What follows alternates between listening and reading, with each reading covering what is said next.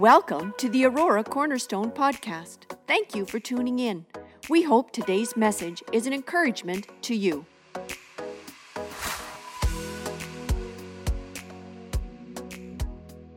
invite you to turn with me in your Bibles. There is a text I'm going to jump to first of all that's not on PowerPoint, so you will need your Bible or device for this. Psalms 145. I was looking at this just yesterday, and I wanted to highlight this today. Our series is Holy. He is holy.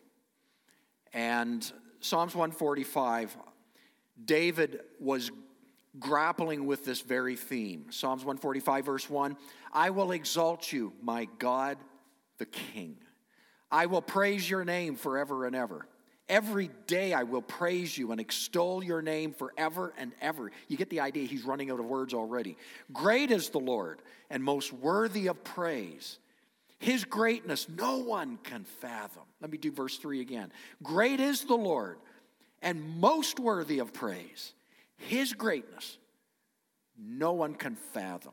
One generation commends your work to another. They tell of your mighty acts. They speak of your glorious splendor, of your majesty. And I will meditate on your wonderful works. They tell of the power of your awesome works. And I will proclaim your, you get this idea, the generation's going to talk about what, then he stopped and, no, I'm going to talk about it. Then he says, the generation's going to talk, no, let me talk about it. You got this going back and forth. I really like the way it's written. Verse 6, they tell of the power of your awesome works. I will proclaim your awesome, your great deeds. They celebrate your abundant goodness and joyfully sing of your righteousness. The Lord is gracious and compassionate, slow to anger, rich in love. The Lord is good to all. He has compassion on all he has made.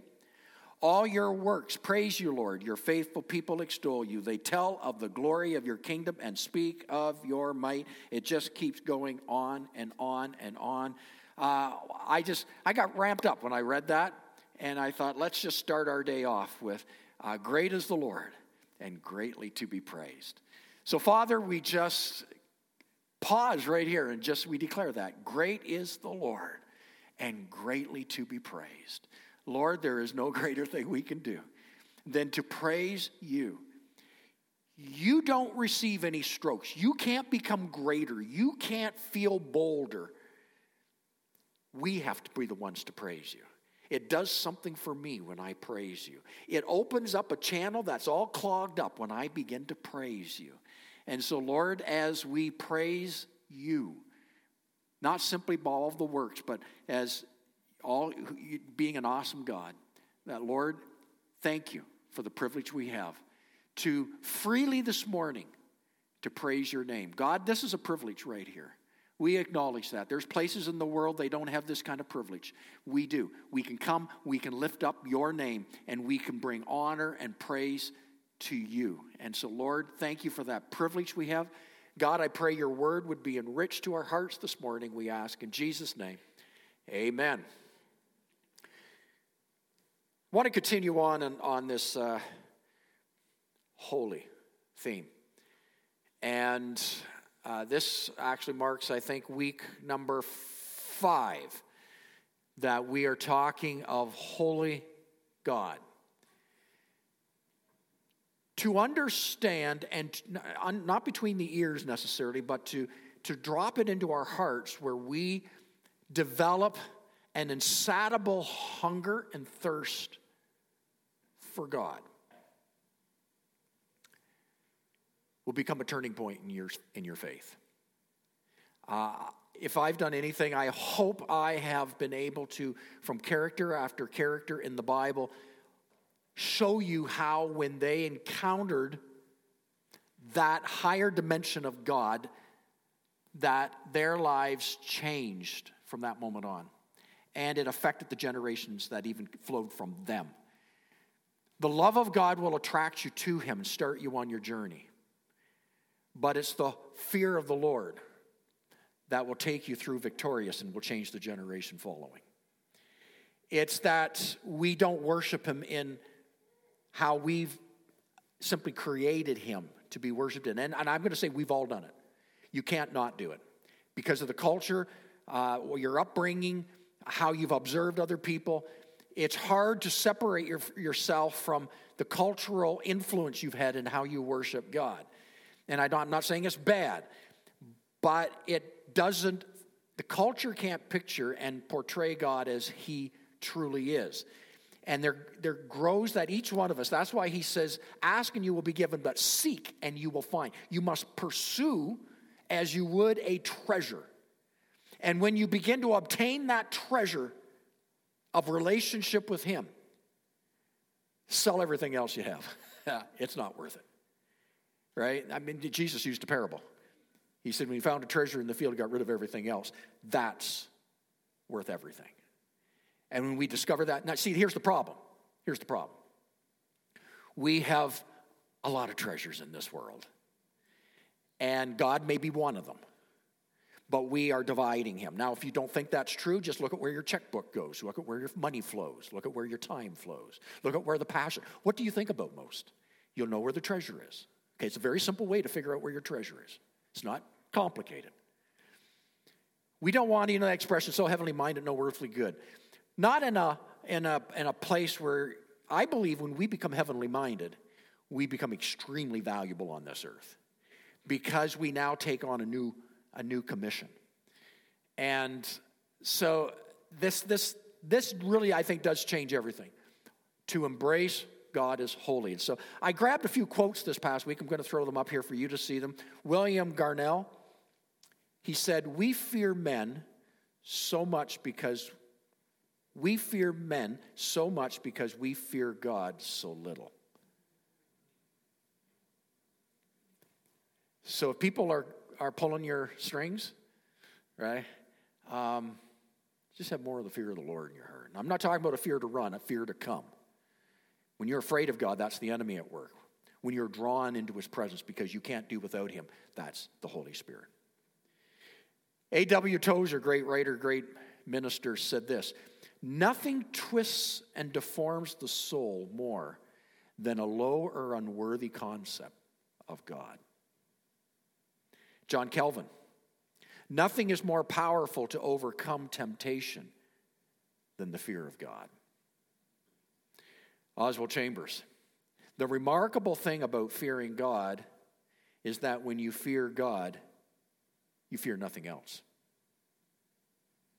And this is probably, if I picked one to be my favorite out of the five, you have to read this one a couple times to get it, though. The next one, Richard Allenay says this: he who knows what it is to enjoy God will dread his loss. He who has seen his face will fear to see his back. I'm going to do that again. He who knows what it is to enjoy God will dread his loss. He who has seen his face will tremble to see his back. You'll do anything. The song we sang, you'll do anything that he won't go. You'll do anything that his presence never leave. You'll do anything. Like Moses would say, God, I go nowhere if you don't go with me. I go nowhere.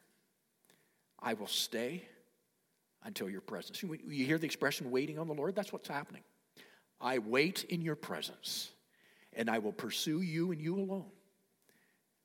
And nothing else will do. Nothing else is a substitute. It's nothing compared to you. I'm going to throw that quote up again. He who knows what it is to enjoy God will dread his loss. He who has seen his face will fear to ever see his back. Well, I'm already emotional. Hebrews chapter, Lori loves it when I get emotional. Hebrews chapter 11, verse 24. It stirs your heart. Okay, let's go. Hebrews 11, 24. We do have this in front. I'm going to talk about Abraham. I've been taking a different character. Next week, I'm going to talk about a character that's not so commonly known in the Bible, but there's a whole segment devoted to a story around him. His name is Balaam. You've heard of Balaam? You know, the talking donkey?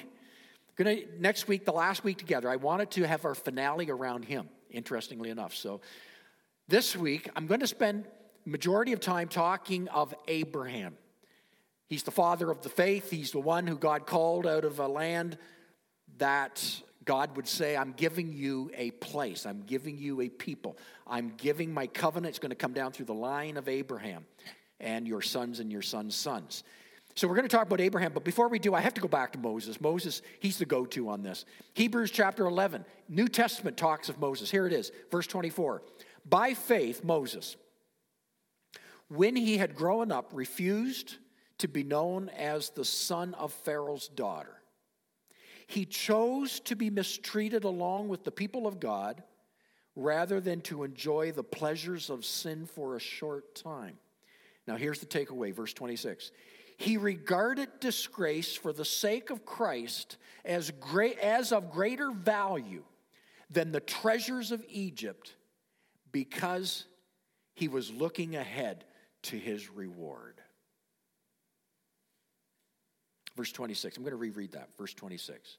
He regarded the disgrace for the sake of Christ as of greater value than the treasures of Egypt, and he understood the treasures of Egypt, because he was looking ahead to his reward. Now, I spent a bit of time on this one because I had the assumption of what that reward was. The reward is that God would provide for him. The reward was that he would spend eternity with God. Maybe immediately the reward was the promised land. He just looked forward. He just needed to get into that land flowing with milk and honey.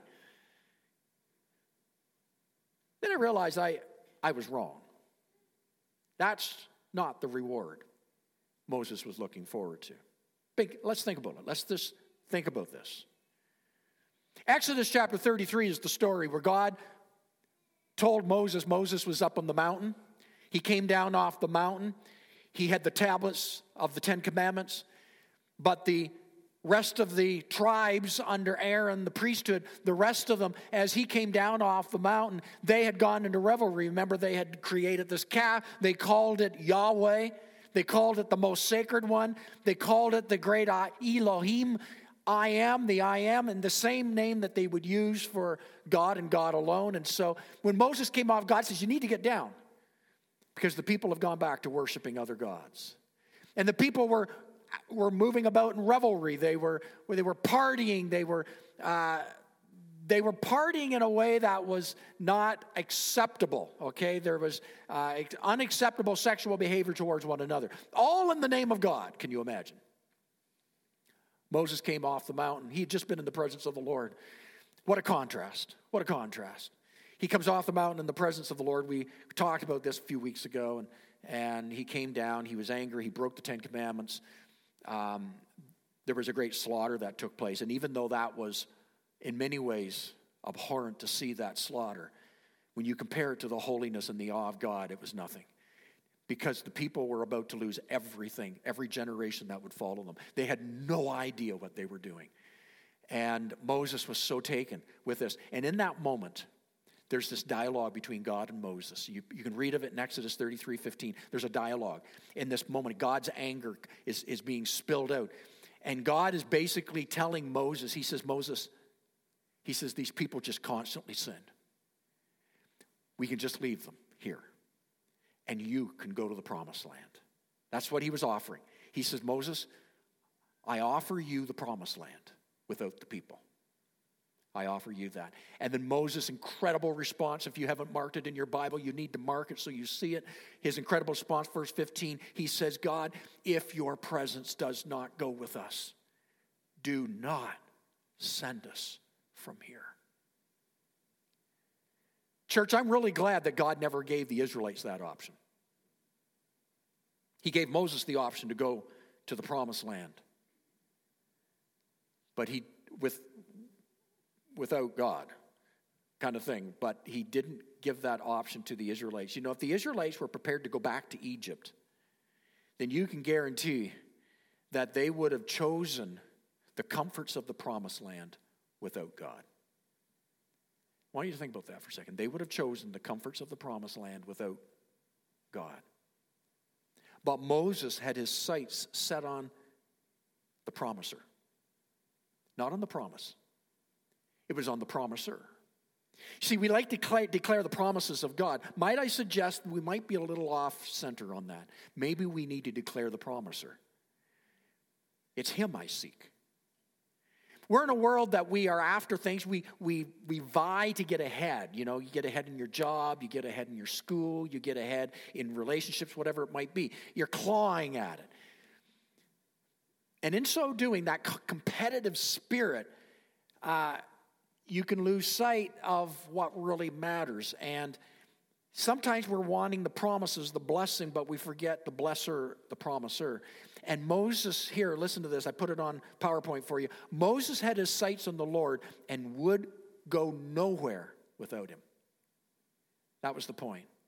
I mean, remember, Moses was in the desert. He suffered with them like everyone else. He was hungry when they were hungry. He was thirsty when they were thirsty. He was hot and sticky and sweaty when they were hot and sticky and sweaty. He suffered in the desert just like them. But there was a big difference. Moses didn't complain. Because he was not about the comfort of the moment. He was focused on his God. Huge difference. He was focused on his... People that complain get their eyes off God. And he had his eyes fixed on... it's easy to complain. We all do it. But may you have some checkpoints early into the complaining. Checkpoints of going, what am I doing? God, I come before you and I trust in you. And we get our eyes back onto him, focusing on not what he can do, but who he is. And Moses was offered a way out. He was offered to fulfill his dreams without the people, and he refused. I want to suggest, like Moses, one method God will use to test you is to make you an offer he expects you to refuse. That offer to Moses, he wanted him to refuse it. I'm going to say that again. One method God will use to test you, and you go through tests. One method is to make you an offer he expects you to refuse. The offer may initially promise greater success, but you must ask the question, what price will you get that success? To get there, what will it cost here in your heart to get that? An offer. Only those who tremble before holy God will choose that which seems less beneficial. Many will choose the benefits over him. This is the difference of the heart. Moses had a holy awe of God. The children of Israel didn't. They wanted to get relief from their suffering, and that's what drove them. Beware of the relief from suffering. God will put a test that he expects you to refuse. So likewise today, many people today have made, even coming to church, a club. Churches are filled today. Churches are filled yesterday, evenings, tonight, throughout the day, around the world. And it's not necessarily because there's an insatiable appetite for a holy God. It's because, well, it's the place to be. It's a safe place. It's a good place. There's fun there. There's mentorship. There's fellowship. Maybe needs are being met. Maybe it's out of sense of conviction because if you don't go to church, God's going to get you somehow. These may be professing Christians who no more see the holiness of God than those who never ever set foot inside the building of a church. They've never embraced God's holiness, and yet the churches are filled with them. As members of God's church, the club, if you would, why should they fear the Lord? Because they can have everything they want. I want you to listen to Jude chapter 1, verse 12. He had a prophetic word. Jude chapter 1, 12. Let's read it. These men are blemishes at your love feasts, eating with you without the slightest qualm. Shepherds who feed only themselves. They are clouds without rain, blown along by the wind. Autumn trees without fruit, uprooted, twice dead. Beware. Beware. God says, come into the place of intimacy. The beckoning to know him. The beckoning to experience him intimately. To be, not everybody is a friend of God. I'm a friend of God. I'm a friend. He calls me friend. He no longer calls you just his sons and daughters. He calls you friend. But that friendship is a place of intimacy. Not everybody who's called by his name is in that place of intimacy. Let me show you this. The manifestation of the holy fear of God is immediate and complete obedience to God, regardless of whether we see a reason or benefit or how painful it might be. The word intimate, he calls us into intimacy. The word intimate comes from two Latin words, intus and intimus. Intus is within, very secret. Put the two words together. Intimate means innermost secrets. And to be intimate, it's a two-way street. To be intimate with somebody, it can't be just a fantasy towards them. You got to have a two-way street. It's got to be flowing both directions. So we pick this up, how God viewed King David in Psalms 139. I'm going to read it from the Living Translation. Follow with me as I read it. This is how God is viewing David. And you can use this. This is how God views us. He's showing David this. Psalms 139, he says, David talks, "O Lord, you have examined my heart and know everything about me." Think about that. God knows everything about you. Oh, my mom used to tell me that when I would get into trouble. God knows everything. Verse 2, though. You know when I sit or stand, when far away, you know my every thought. He knows right inside your thoughts. Verse 3. You chart the path ahead of me and tell me where to stop and rest. Every moment you know where I am. And then just a few verses later, God says his thoughts of us outnumber the grains of sand on the seashore. Now, I'm going to pause for a second here. Number one, I'm going to ask you a question, and I need an answer. Can God lie? So if he can't lie, the very nature of God, then when he says his thoughts towards you outnumber the grains of sand on our seashores. You've been to the ocean? You've seen the sand? Worldwide. His thoughts towards you go beyond the grains of sand on the seashore, and he can't lie. That blows my mind. That blows my mind. His thoughts towards you. Wow. He deeply desires to be close to you. He's not a distant God. He's not a God of wrath. He's a God who desires to know his family, you. Yet true intimacy can only be realized when both parties know each other. So he already knows you. We should long for that same closeness ourselves. What I'm trying to do here this morning, I'm trying to stir up some hunger here. Trying to stir up some hunger. It's okay to be radical for Jesus. It's okay when you are singing. Guys, it's okay. Men, it's okay to lift your hands and move. If it's for him, if you demonstrate your love for him, it's okay to say something out loud, to shout it at times. It's okay. Because here he's calling us to long for the same closeness. If his thoughts about me outnumber the grain, sand on the seashore, he's inviting me, come. James 4:8, God says, come close to me. Come close, come close, come close, he says. Get to know me. Long for me. Hunger for me. Worship me. Come in close to my chambers. You could just hear the cry of a holy God's heart. God saying, why do you remain at a distance when you have the capacity to know me? Why are you staying on the fringe? Why are you staying out there? Why do you hardly ever crack this thing open? Why do you not stand before me and worship me multiple times throughout the day? Why do you not seek me with all your heart? I am here, waiting, and I will welcome you into a depth you've never known. Come. Here's what keeps us, because we've got other appetites being satisfied.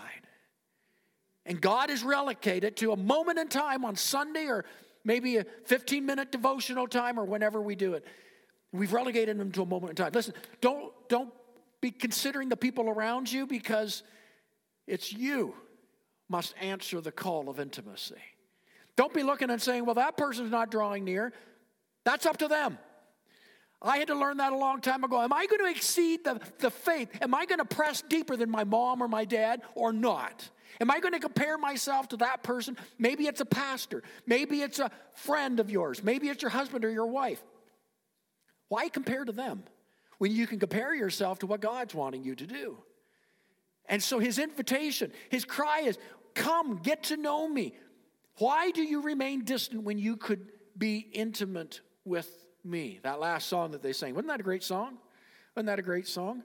I just love the words of that song. I'm just looking to see. There's no words to that song. Maybe there is words. Do we have words to that song? Is it on here? It's on there. Okay. I'm caught up in your presence. I just want to sit here at your feet. I'm caught up in this holy moment. I never want to leave. Oh, I'm not here for blessings. Jesus, you don't owe. Wow, he doesn't owe you anything. More than anything that you can do, I just want you. He's the invitation. Would you come? Would you come? Would you draw near? I'm believing one day our prayer meetings will be the most highly attended meetings we have as a church. I'm believing that, okay? Because it gets our opportunity to get together to just talk with him and fellowship with him and let his Holy Spirit just begin to breathe out into our hearts and into our lives. That there'll be something that you just can't keep the body away from. We'll be canceling things. Somebody will say, I'm getting married on Saturday. You say, well, make sure you're all done before the prayer meeting. Because I'm going to the prayer meeting, right? Family reunion. Okay, you got to have it early in the day. You got to have it on Sunday. I'm messing with you a little bit, but that goes really high on the grade of our heart's desire, that we would know him. Oh, people talk about it all the time. We talk about we talk about how we love him and we worship him. We go through the motions. I had somebody send me something this past week, and I was looking at a song. And it was a great song. They were just pretty excited about this song. And it was a great song. Nothing wrong with the song. I guess there's always just a little bit of heaviness because I was watching the stage. I was watching the platform and the people, and that's the way they were singing it. So I was listening and watching at the same time. And my heart was just a heavy. God help us not to simply do a performance. Because you could slide that into a Justin Bieber. You could slide that into a Drake. You could slide that into a Taylor Swift, right? The things going on. And God, I pray it's not. But Lord, may their hearts, would they do this in the secret chambers of their home? Or be careful we don't do it in front of people, that we're not putting on a show. Because you can. And what happens is subtly your heart's moving in a different direction instead of just before him. Remember, he'll test you. He'll test to see if your heart is a heart that is seeking after friendship or seeking after what you might receive. Are you after the promise or are you after the promise? Moses made it really clear. God, we go nowhere if your presence doesn't go with us. The children of Israel would have said, yeah, we'll go to the promised land if you don't go. We just want to get out of here. What's the difference? Wow. Psalms 25:14. The friendship of the Lord is for those who fear him. Let me flip that around. Those who fear him will become friends of him. Not everybody's a friend. Those who fear him will become a friend. The awe of the Lord is the beginning of an intimate relationship with God. Intimacy, two-way. Two-way. Now, if you were to ask me, do you know him? Let me ask another question. If you were to ask me, do you know the Prime Minister of Canada? I would say yes. I would say that I know his name. I know where he lives. I know a little bit about his family. I know a little bit about his political stance. But I don't really know him. That's all I know. It's a super peripheral knowledge of him. Here's the issue. Sometimes we say we know him. We say we are lovers of him. But that's the relationship we have. We know about him. We've heard people preach about him. We've sang songs about him. We've gone to Sunday school and heard the stories about him. But we don't know him. Not as an intimate friend. Not as an intimate friend. We know about him. The Lord God says we cannot even begin to know God on an intimate term until we fear him. Until we fear him. We can attend services. We can come forward to every altar call. You can read your Bible every day. You can attend the prayer meetings. But if you do not have a holy awe and reverence of God, you're simply climbing the rungs of a religious ladder. That's what is happening. It's happening all over. My cry is, God, I don't want to be there. I want you. I want to know you. So what does it take to come to that place of God's friend? Now we're going to go to Abraham. We're going to close our time with Abraham. Who better? Abraham in 2 Chronicles chapter 20, verse 7, it says, Abraham, your friend. So Abraham was called friend of God. He was called your friend. So let's go back. Let's do some backstory on Abraham. Let's slide back to Abraham. Most of us, we slide forward to get to 75. But let's slide back to when he was 75 years old. God came to Abraham. We're going to look it up if you want to grab your Bibles, Genesis chapter 22. We're going to look and we're going to read a number of verses here. How do I get to be that intimate friend of God? Good question. So, 75 years old, Abraham and God had made a covenant. Within the parameters of this covenant between God and Abraham, God promised Abraham's heart's desire. And Abraham's heart's desire was for a son.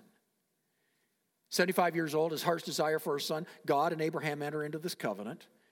God's portion was, Abraham, I promise you your heart's desire. I promise you a son. It would be almost 25 years later. He's 99 years old. Abraham's wife becomes pregnant in her old age. And Isaac, the promised son, is born.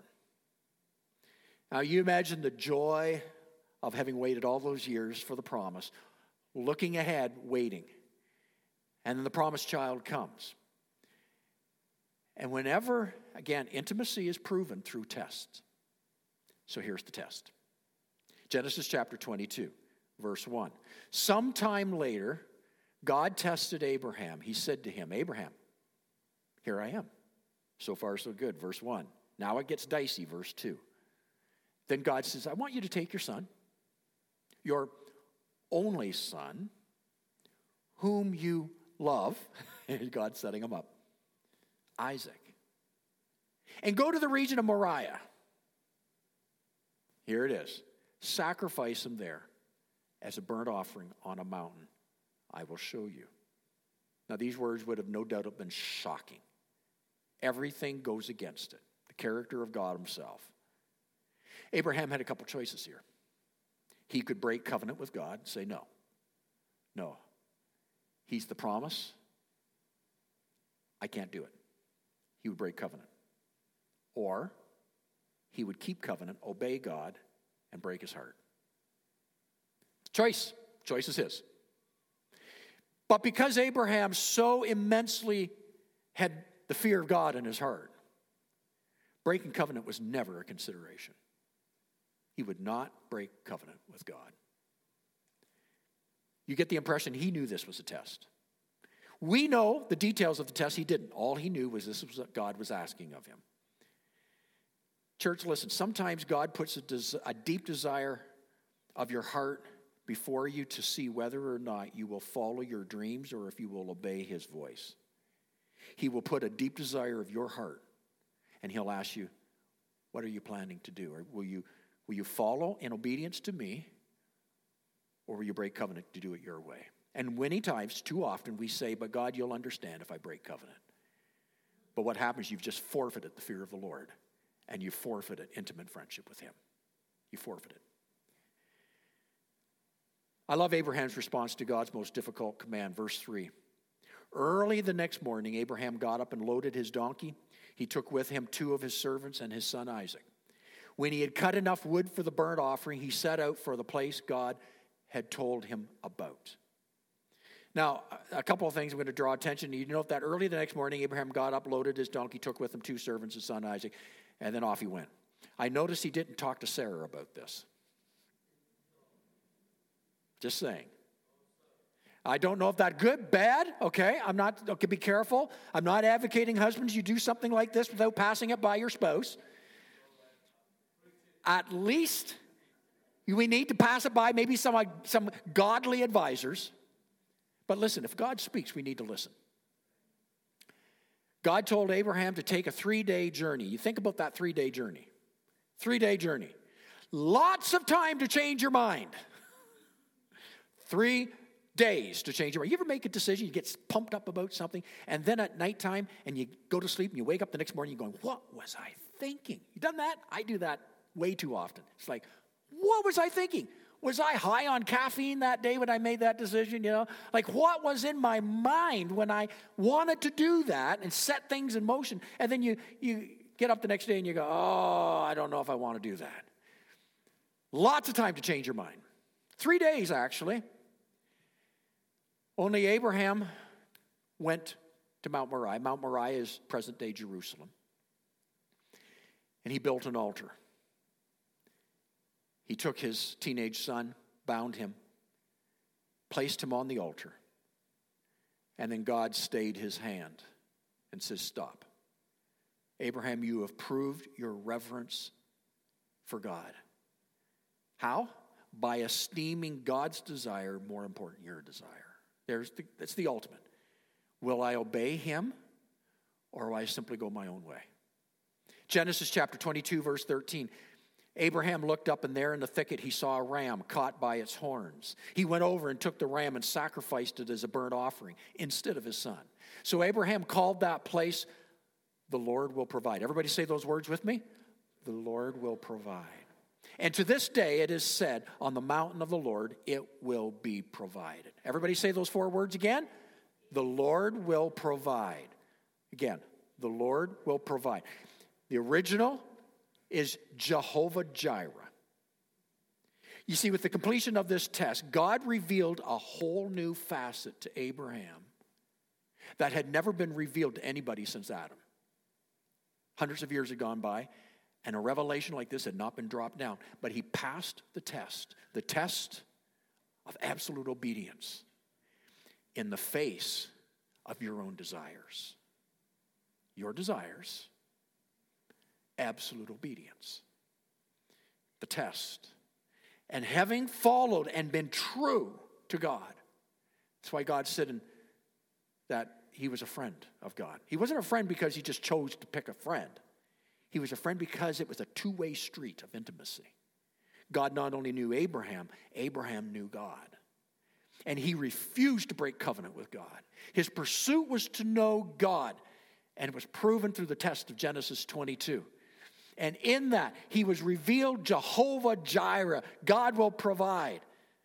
God revealed his heart to this humble man who had become his friend. It's interesting. God wouldn't do this until Abraham would pass the test of holy fear. There it is. We are facing tests. You and I, all of us. We're facing the test of the holy fear of God. We face the test. You will move towards passing and giving up everything to serve him. Or you won't. You will remain at the distance. May not lose your faith. You may still be a righteous person. But you will not know intimacy with God. And you see, when it's the place of intimacy, I'm getting ahead of myself. Let's talk about what does it look like when you're in the place of intimacy? Let's look at Abraham. I think we can answer this question. Okay. So, Psalms 25, verse 14, it says, in the New Living, it says, friendship with the Lord is reserved for those who fear him. With them, he shares the secrets of his covenant. You want to know why it's worth it? Because he'll reveal his heart to you. Think about that for a second. The heart of the God of the universe revealed to you.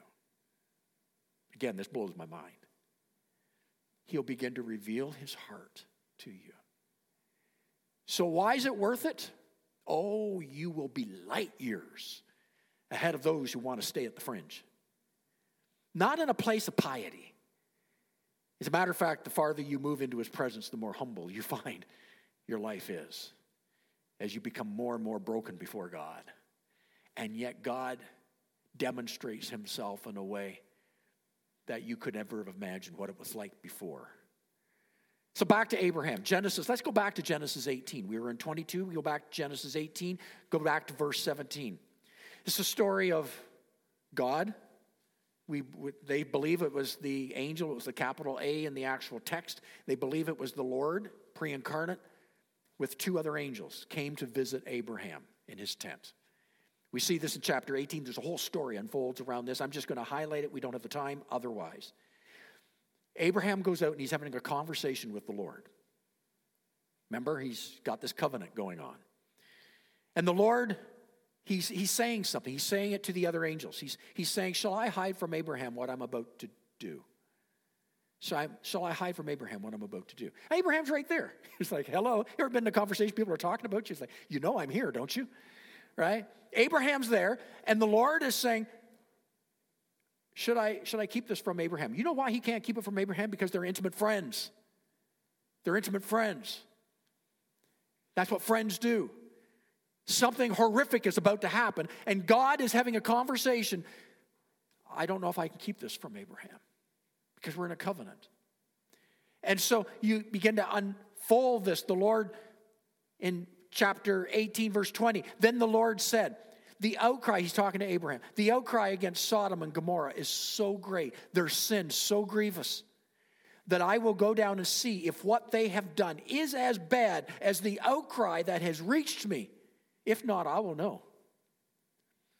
And the Lord confides to Abraham, there's impending judgment hovering over Sodom and Gomorrah. It's just hovering there. Your naked eye, you and I would never see it. Abraham never saw it. The people of Sodom and Gomorrah never saw it. There's hovering judgment over their city. And God is saying to Abraham, here's what's happening. And Abraham is being brought in as an intimate friend with what's about to take place.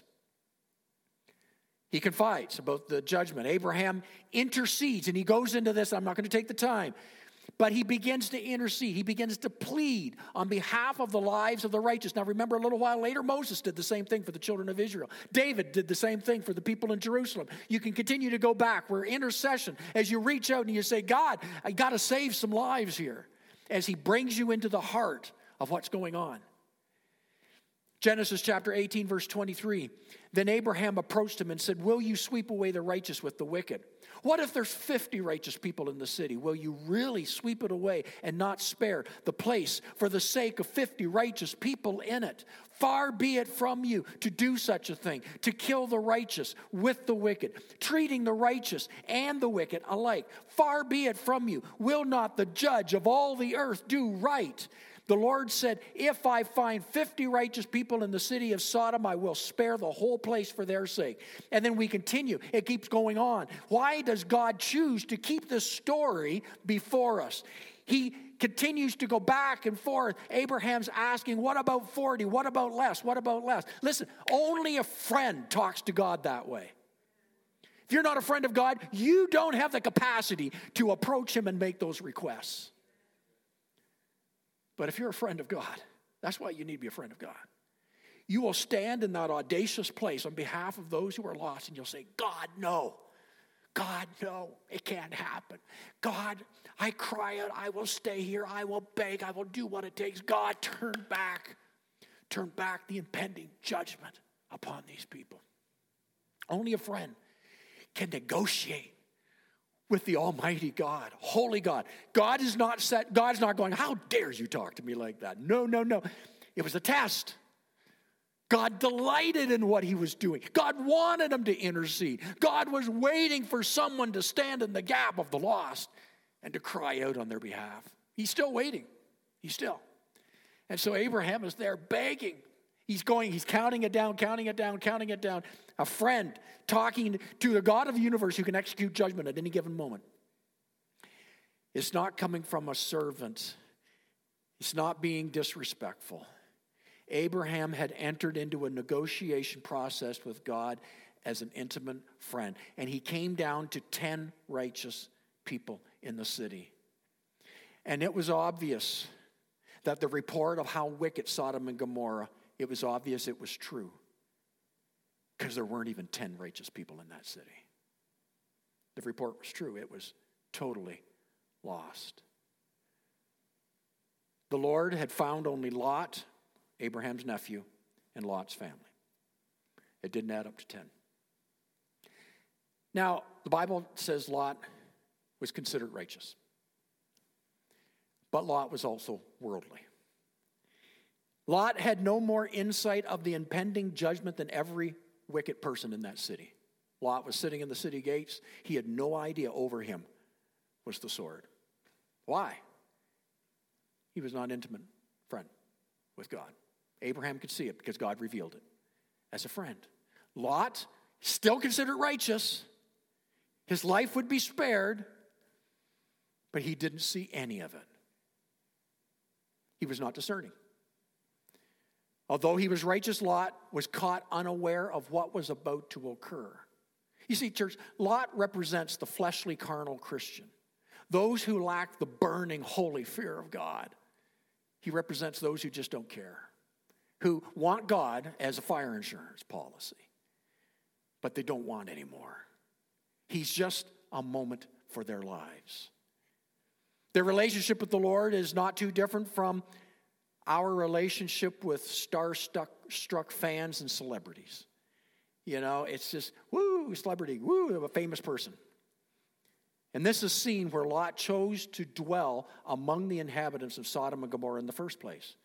If you remember the story, Abraham and Lot had this conversation. They were too large a group, and one had to live away from the city center. Others would live close to the city center. Lot immediately jumped on that and said, I want to live where all the action is. Yeah, he got to live where the action was. The action was there. It's what people were doing. It looked pretty exciting. It was pleasurable for the season. And there was the issue. He wanted to be where it was happening. He chose to live among the inhabitants of Sodom and Gomorrah. It's interesting also, the wife Lot chose. The children Lot would later father through incest. The children would be the tribes of Moabites and the Ammonites. If you read about them later, didn't turn out that well. Lot chose what looked best, but in the end proved to be unwise. In contrast, Abraham chose the separated life, holy. That's what holy means, separated. The separated life. He sought a city whose builder and maker was God. Lot chose fellowship with the ungodly over a separated life. Their ungodly ways would whittle away at Lot's righteousness, and eventually it would cost Lot his very seed. His seed would stop. Lot's standards were not dictated by God. They were dictated by the people around him. This is where we're struggling. The world around us, changing the way we see God and ourselves in life. And Lot was immersed in that. And it would cost him a seed. I've maintained this throughout this whole series. The love of God will draw you to the starting place of your relationship with him. But it's the fear of the Lord that will get your seed to the next generation. Because too many people opted. Lot made it. He was called righteous. But it would stop after him. He didn't have the fear of the Lord. He wasn't brought into that place where he sought God and would become intimate friends with God. 2 Peter chapter 2, verse 7. It says this. It tells us something about Lot. This is in the New Testament. 2 Peter 2, 7. It says, he rescued Lot, a righteous man, who was distressed by the filthy lives of lawless men. Then what's the brackets? For the righteous man living among them day after day was tormented in his righteous soul by the lawless deeds he saw and he heard and he embraced. Got lost in it. The day of judgment would soon come upon Lot as a thief in the night. Had it not been for the glory of God and the friendship and mercy of Abraham's relationship to God, he would have lost everything, including his own life that day. And in the urgency and fury of impending judgment, Lot's wife looked back longingly. What was she leaving? She had been warned not to look back. Destruction would come upon her. But Lot's wife had been so influenced by the world, the pull was stronger than the fear of the Lord. Run to God. Oh, you just keep running, woman. Just keep running. Oh, but she didn't have the fear of the Lord. She had the fear of man. She longed for that. She looked back. This is why Jesus warns in Luke chapter 17:31. Jesus warns that for the New Testament believers, he says, remember Lot's wife. Jesus said this. Luke 17:32. He says, remember Lot's wife. You want to know what that means? She didn't have the fear of the Lord. She longed for this world. We're in the world, but we're not of the world. We're here for the world, but we're not of. Abraham feared God. He was God's friend. Lot lacked all but a small measure of this. Lot had just enough fear of the Lord to flee impending judgment, but judgment would overtake him later. Lot later proved to know neither God's heart. He did not know God's ways. I come back to that text where it talked about Moses. Hebrews 11:26. It says Moses was regarded disgrace. He regarded disgrace for the sake of Christ as of greater value than the treasures of Egypt, because he was looking ahead to his reward. It wasn't the promised land. It was the promiser. He could just see the promiser.